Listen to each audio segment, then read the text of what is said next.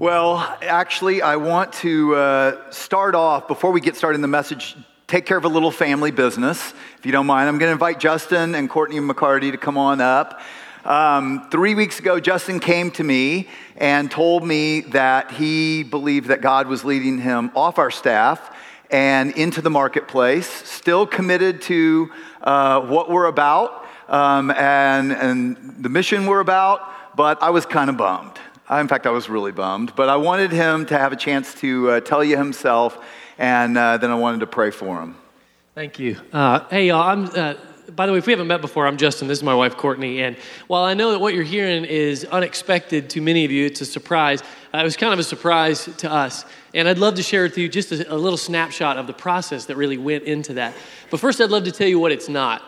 What you're not hearing is some cover-up of a relationship gone sour and I'm just trying to get out as fast as possible. It's nothing like that, okay? There's no weird story behind the scenes. There's no broken relationship. I have the utmost respect for John and Rob and for the entire team. This has really been about something personal that God has been leading me and really us on. About 6 months ago, there began to be these stirrings in my heart about living out the mission that we talk about here, that we've dedicated ourselves to Gateway, about really living that out. But the way that it was coming to my heart, it felt really incompatible with my role as a church staff member, as the campus pastor. And that was really weird, but I kind of, sort of pushed it off and like, okay, Court, here's what's happening, but let's just kind of pray about this. That went on for months. It would kind of come back and go away and come back. And then in February, sort of hit like this new level where it really forced us to go, okay, God, what are you saying to us here? So we really pressed in with prayer and fasting, which we've talked about here, like kind of seeking God in a set apart, focused way. And during that time, it was really undeniable. Like in the best way we know how, God really spoke to our heart and made it clear that this chapter here at Gateway is ending, but there really is a whole new season up in front of us that is very much living out the same heartbeat and mission that we have loved living alongside you. So I know that that's really surprising to you because it was really surprising to us too. The season that we've been here at Gateway is far shorter than we would have expected. But at the same time, it's also been really undeniable that God really seems to be moving us forward. Now, all that to say, we don't feel a draw to leave the Austin area. We still plan to be here and be around. In fact, our hope is to still continue to be a part of the Gateway community and kind of live out this mission alongside you. But we really wanted you to hear that from us directly. And just know that we are so grateful for you. We've been so thankful for this season where God has allowed us to be on staff here at this church. And we really are immensely grateful for the ways you've kind of led us into your hearts and lives and to partner with you. But in the end, I know that you've looked to me as a campus pastor to go, that guy better be following Jesus. Like that's what he's there to do, right? That's his whole job. And that's really what I feel like I'm doing now. So sorry for the surprise of it, but we really wanted you to know that from us directly. Well, and I was bummed, I will admit, and I did my best to talk him out of it. And I know he's feeling called into the marketplace in this season, and I can totally bless that. But man, Justin and Courtney both have been such a blessing to all of us. And so we're going to have just a thank you. They're not going anywhere. He's still going to be around here through April, but also hopefully continue to be a part of Gateway. But we'll have a thank you over in the garage in a couple of weeks after the second service. But I would like to just pray for them. So God, I do thank you for Justin and Courtney being here the last year and a half. And I wish in this capacity it would be longer because they have been such a blessing to us in this capacity. But Lord, even as we're talking about today, I trust you with their future. I know they are trusting you with their future. I trust you with the future of Gateway and the right campus pastor and all these things, God. I know that you've got the future in your hands. And we pray for your blessing on the McCarty family. And as you're leading them into the marketplace right now, that you would just go ahead of them and that you would provide and protect their family. And we pray this in Jesus' name. Amen. All right. Well, thank you.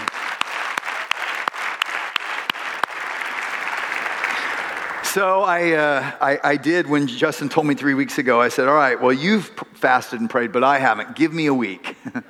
And I did. And I fasted and I prayed and I was asking God for clarity. And God didn't give me the clarity I wanted, because the clarity I wanted was to change Justin's mind. He didn't do that, but he did give me clarity that I am called to this mission and that what we are doing is so important. And especially right now that, we're doing what Jesus commanded. And I'm going to keep trying to inspire you to love your neighbors. To love and serve and bless the 20 neighbors and coworkers around you. And I'm going to keep pressing us forward to launch 20 new networks to go out and engage and serve our neighbors and people in need all over the city of Austin, and start these 2 new campuses and grow together in life groups, because I believe that's exactly what Jesus was doing. It's challenging, yes, and this is a challenge, but as we're talking about today, it was very interesting that I was preparing to speak on Daniel about how God knows the future, even as he's making me trust him in an area where I don't know the future. So let's talk about that today, because I think most people don't trust God mainly for one reason. I know the plans I have for me, and I want no one, including God, to mess them up, right? And I think that is our biggest challenge and our biggest struggle. But I want you to think about something today. If God is love, and he created you for a relationship where he says he wants to lead you into love and joy and peace and all these good things. In fact, Jesus said, God knows how to give good gifts to you far better than you know how to give good gifts to your kids. If that's true, why wouldn't you trust God with your whole future? Because he alone knows the future. And we've been talking about that. I want to just say, I have studied the world's religions, and it's fascinating. There is no other religious text where there is a God who claims to be speaking to all the nations, who cares about all the nations, and who says, and I'm going to do things in verifiable history that I'll tell you in advance, and that's how you'll know I'm God. And I've been showing you how God has demonstrated that in verifiable evidence, that you can see verifiable history. And Daniel, more than any other prophet, shows this, that God knows the future of kings and nations, and therefore he knows your future too, and you can trust him with it. So going back, if you haven't been here, go back and listen to the last couple messages, but just quick summary. 2,000 years ago, God creates the nation of Israel, the Jewish people, to bless all nations, he says, and in 2 particular ways, to write and preserve his word through the prophets and the scriptures, and second, to reveal his Messiah in order to bless all the nations. And in about 1000 BC, this is happening in a huge way. But then several hundred years later, the nation of Israel is blessed beyond imagination. Solomon's the wisest and the wealthiest of all people. But as often happens, when they're doing well, they turn from God. And they go more and more into all kinds of evil ways, even killing, sacrificing their children. And for centuries, God cries out, don't do this. Now, if you read the Old Testament, sometimes you feel like, gosh, God's angry all the time, right? Well, here's what's actually happening. God is so loving and so patient. For hundreds of years, he sends prophet after prophet after prophet giving warning. Don't keep going this way. Turn back to me, because if you keep going this way, here's what it's going to look like. I don't want that for you. I want this. I will forgive. I will take you back. Just turn back. And yet, hundreds and hundreds of years, they keep going their own way. So Daniel is a Jewish teenager when in 587, King Nebuchadnezzar, the Babylonian king, comes, destroys the Jewish temple and Jerusalem, and takes all of the Israelites into captivity. And so the book of Daniel is actually written from Babylon, modern-day Iraq. Now, the prophet Jeremiah, who was the last prophet before this deportation, he's called the weeping prophet because God is trying one last 23-year time to say, look, just don't keep hardening your heart. I'll take you back. This doesn't have to happen, but they keep hardening their heart. And even as they're going into captivity in Babylon, God says this through Jeremiah, seek the peace and prosperity of the city, Babylon, to which I've carried you into exile. Pray to the Lord for it, because if it prospers, you too will prosper. This is what the Lord says: when 70 years are completed for Babylon, I will come to you and fulfill my good promise to bring you back to this place, to Jerusalem. For I know the plans I have for you, declares the Lord, plans to prosper you, not to harm you, plans to give you hope and a future. Then you'll call on me and come and pray to me, and I'll listen to you. You'll seek me and find me when you seek me with all your heart. I will be found by you, says the Lord. And God tells him 70 years you'll be in Babylon. Seek the prosperity of Babylon. That's the first question I want to ask you today. Do you trust God with your work future? Do you trust God with your work future? Because you know, God wants us to bless wherever we're planted, to bless the company that we're in, whatever we're about. And so Daniel and his three friends are deported into Babylon as teenagers. And they're smart, they're strong, and they're hotter than Chris Hemsworth. And Nebuchadnezzar kind of takes note. And he wants the best and the brightest. And so he inducts them into his leadership development program. It's kind of like the leadership development program that Rob runs here at Gateway, except Rob doesn't require you to be castrated to get into it. Nebuchadnezzar did. Apparently he didn't want any Chris Hemsworth lookalikes near his harem with any ideas.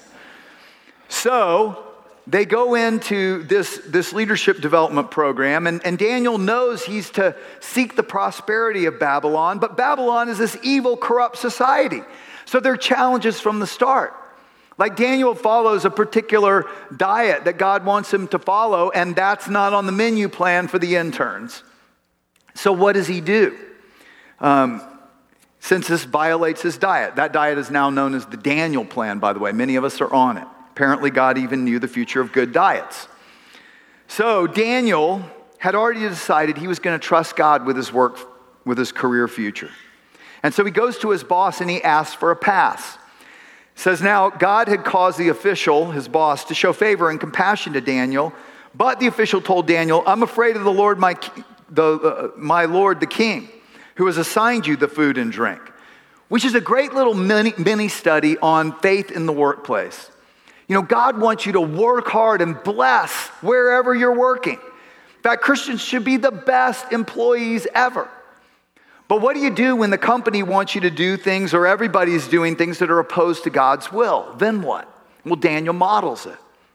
He respectfully asks permission, and then he deals with the real issue. The boss is afraid of the bigger boss, which, by the way, is almost always the real issue, right? And so he goes with a solution that's a win-win. It meets the boss's needs, but it allows him to follow God's will. And he says, test me and my friends on this Daniel plan diet for 10 days, and if we're not healthier than the other guys, then do with us what you want. And they're healthier after 10 days, and God honors their obedience. And it says this in Daniel 1. To these 4 young men, God gave knowledge and understanding and all kinds of literature and learning. And Daniel could understand visions and dreams of all kinds. And at the end of the time set by the king to bring them into his service, the chief official presented them to Nebuchadnezzar. And the king talked with them and found none equal to Daniel, Hananiah, Mishael, and Azariah.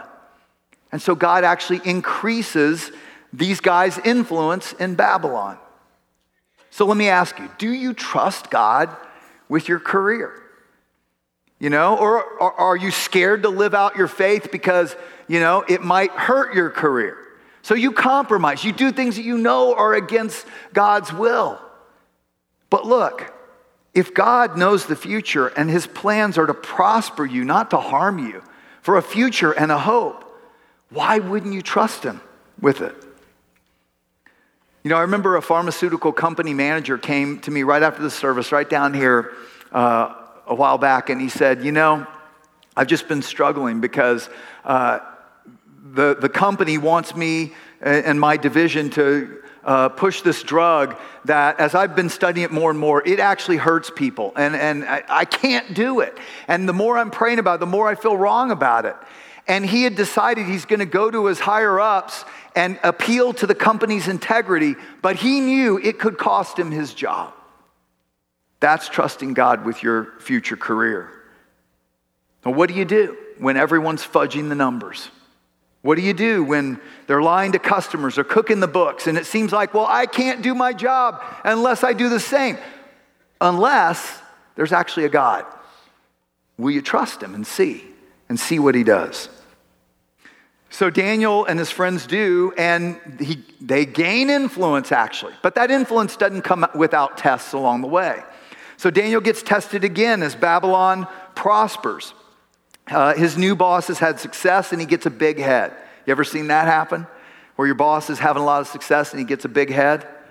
Yeah, not like this big head. We're talking about 90-foot statue in the desert big head of Nebuchadnezzar.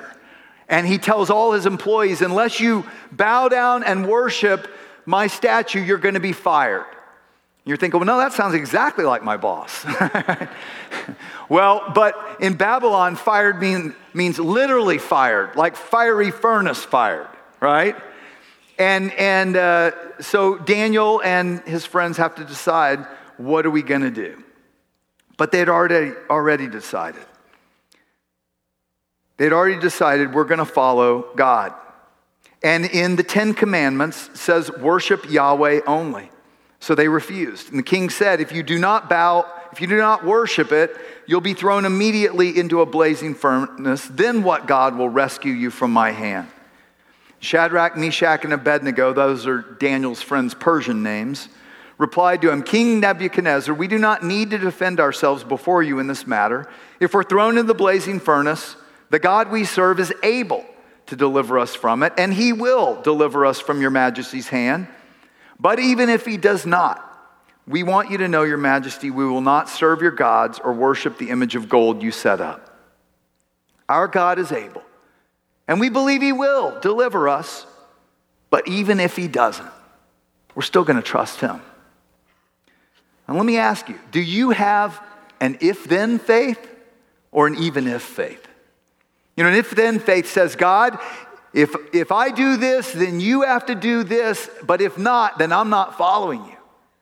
But see, that's playing God, isn't it? It's demanding of God.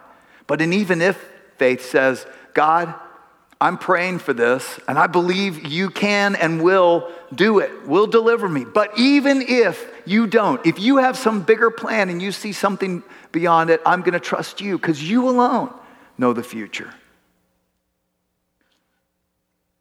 God delivered them through the fire. Nebuchadnezzar realizes there's no God like Yahweh. Not only that, but God actually humbles him a couple years later, and Nebuchadnezzar turns to faith in Yahweh because of it. You know, when I worked in engineering, I went into it and I told God, you know, I want to be here to serve you first. Not my boss first, not me first, you first. And it wasn't long after that, I found myself tested because I had this thought come into my mind. Why didn't you start a lunchtime spiritual discussion on the teachings of Jesus?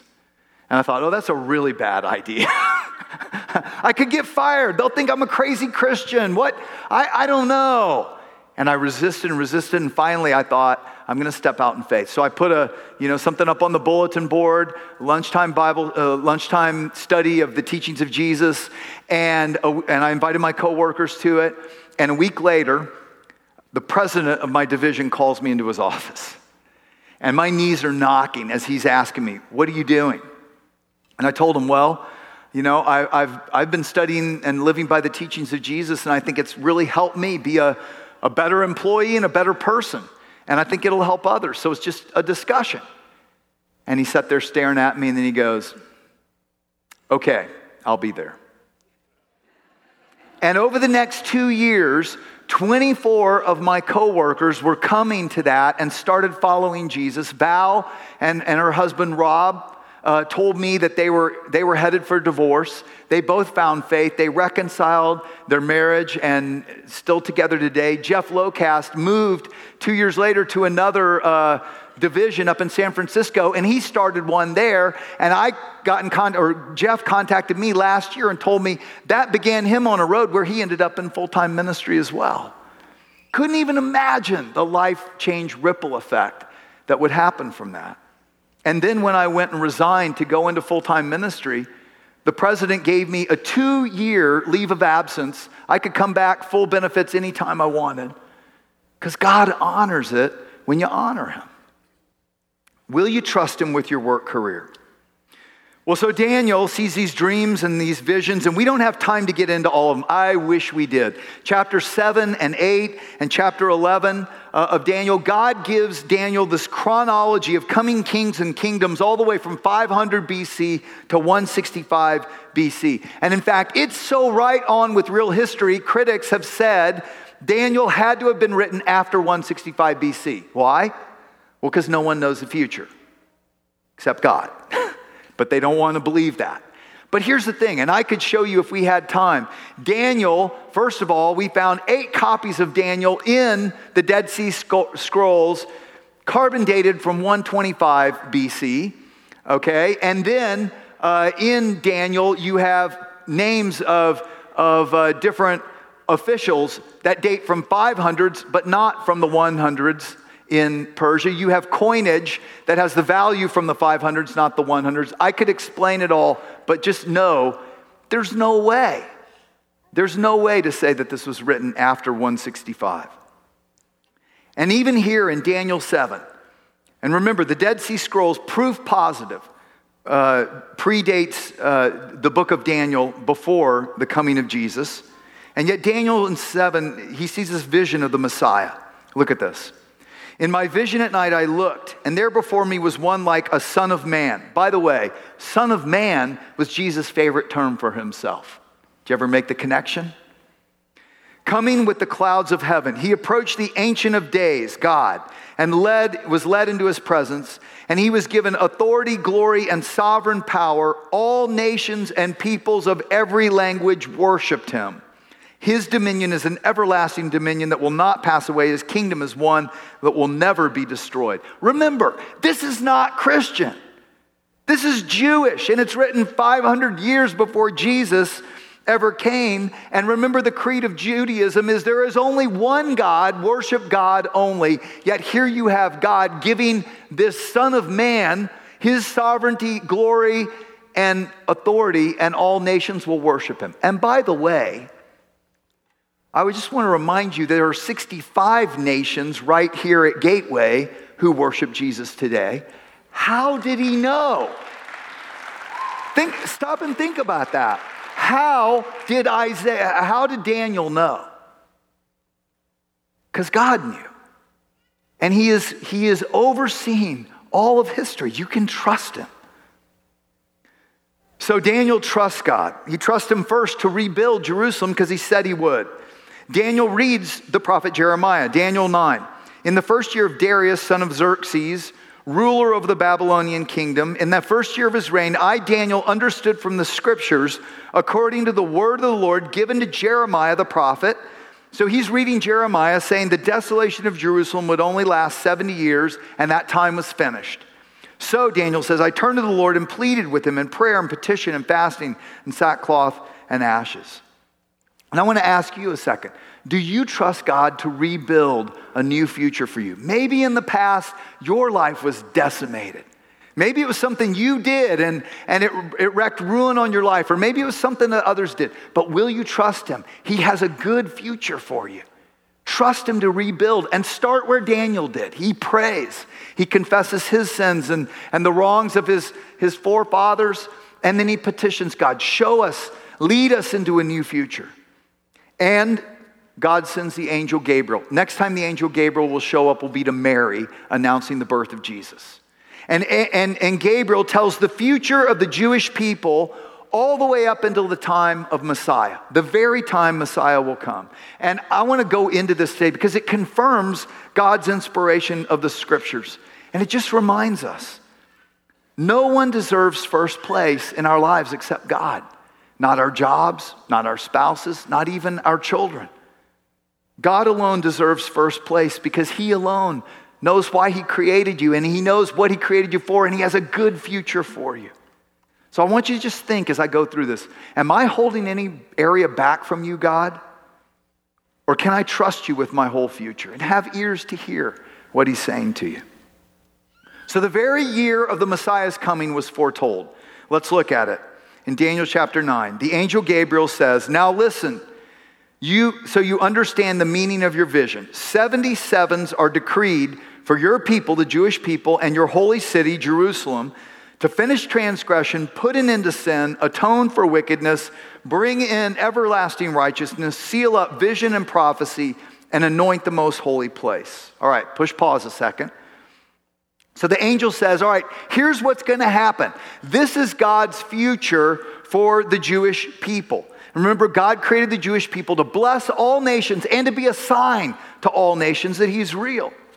Now, it's kind of cryptic. He says 77s have been decreed. Well, sevens of what? Well, here's where a good rule of thumb is context matters, all right? So consider the context. So if I go into Krispy Kreme and I say, give me a dozen, they're not going to give me a dozen Cokes, right? They're going to give me a dozen donuts because the context makes it obvious.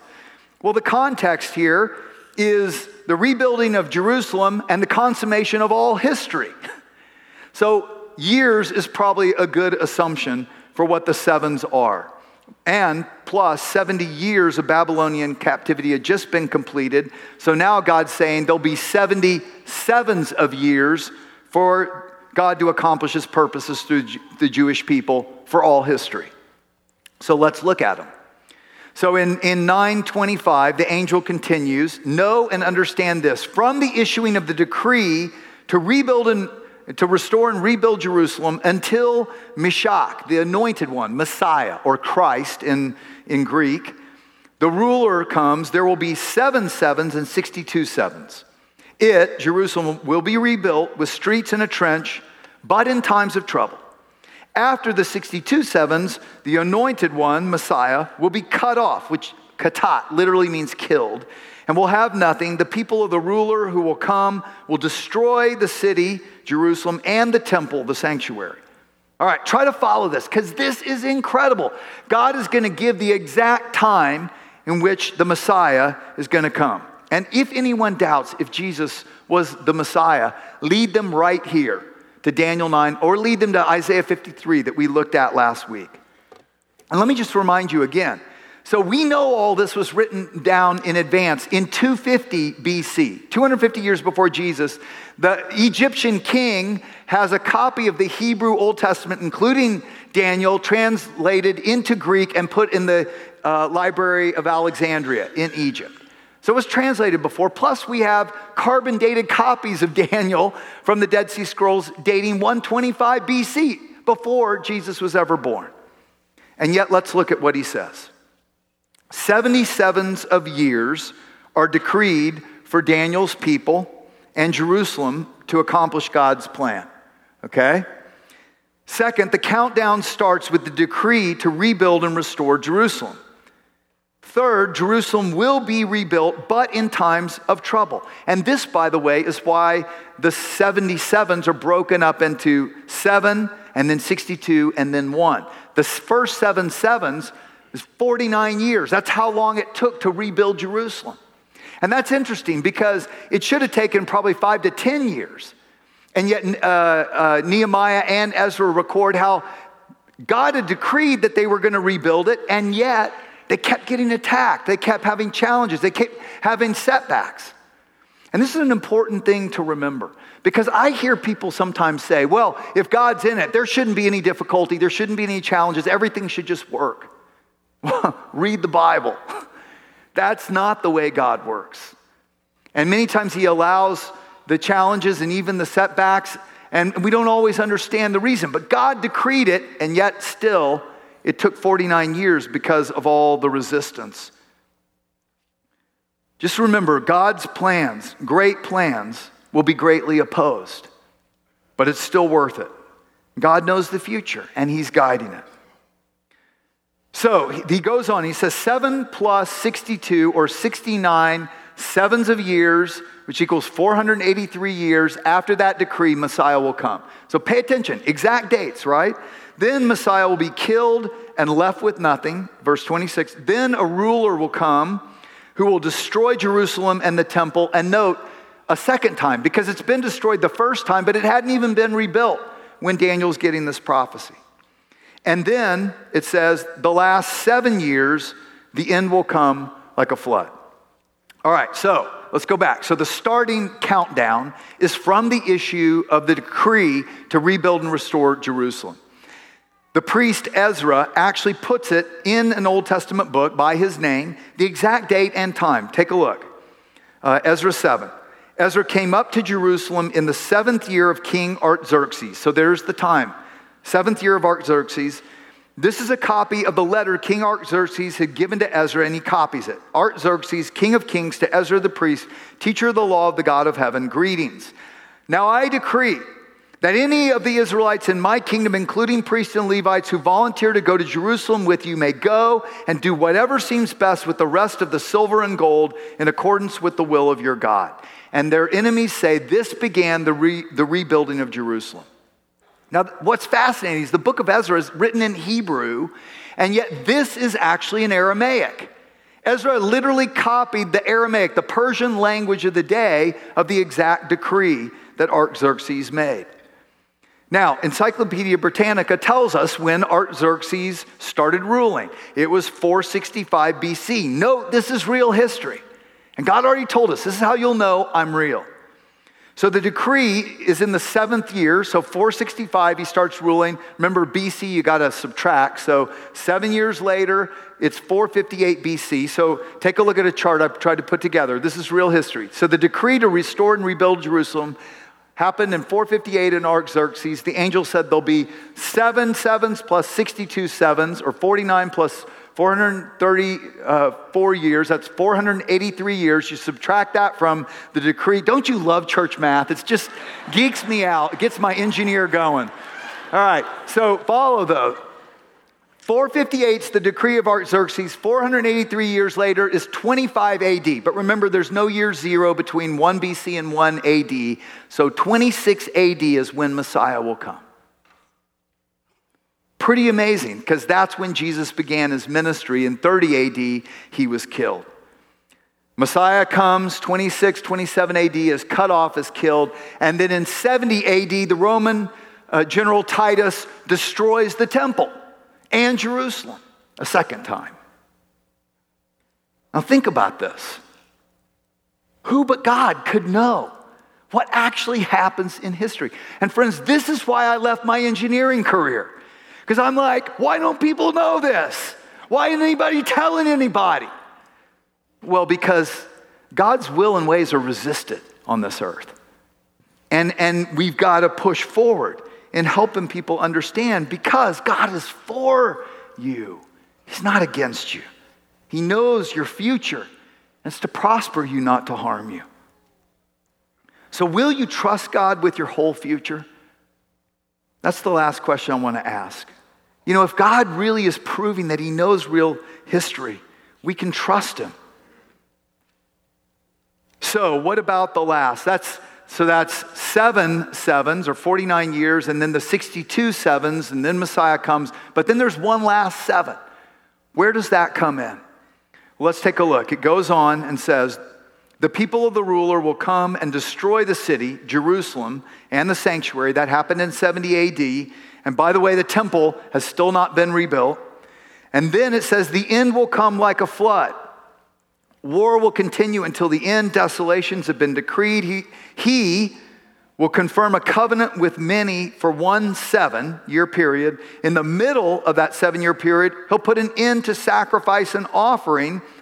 And on the wing of the temple, notice the temple was destroyed a few verses earlier. Now it's there again. He will set up an abomination that causes desolation until the end that is decreed is poured out on him. This last 7-year period is the time often known as the time of the Antichrist. Okay, it's the time in Daniel, it's the 7-year period in the book of Revelation. Now, to understand prophecy, you have to understand something. It's never clear looking forward. That's not the purpose of it. Jesus said, no one knows the dates or the times looking ahead except God. But looking back, it makes it clear that God's in control. But you're seeing kind of like mountain peaks of history. And what you don't understand is that many times there are years, millennia even, of valleys that are not being shown. So what we have right here is in 70 AD, the temple's destroyed. And then from 70 AD to 1948, Israel doesn't exist. There is no nation of Israel. We studied that last week. And Jesus foretold this. In Luke 21, he said, when you see Jerusalem being surrounded by armies, you'll know its desolation is near. They'll fall by the sword and you will be taken as prisoners to all the nations. Jerusalem will be trampled on by the Gentiles until the time of the Gentiles are fulfilled. Now, what we looked at last week that's amazing is 1948, Israel became a nation again overnight, just like Isaiah foretold. So does that mean we're in the end times? I have no idea, and you don't either. And it's not even good to speculate. But we know the temple has not been rebuilt yet.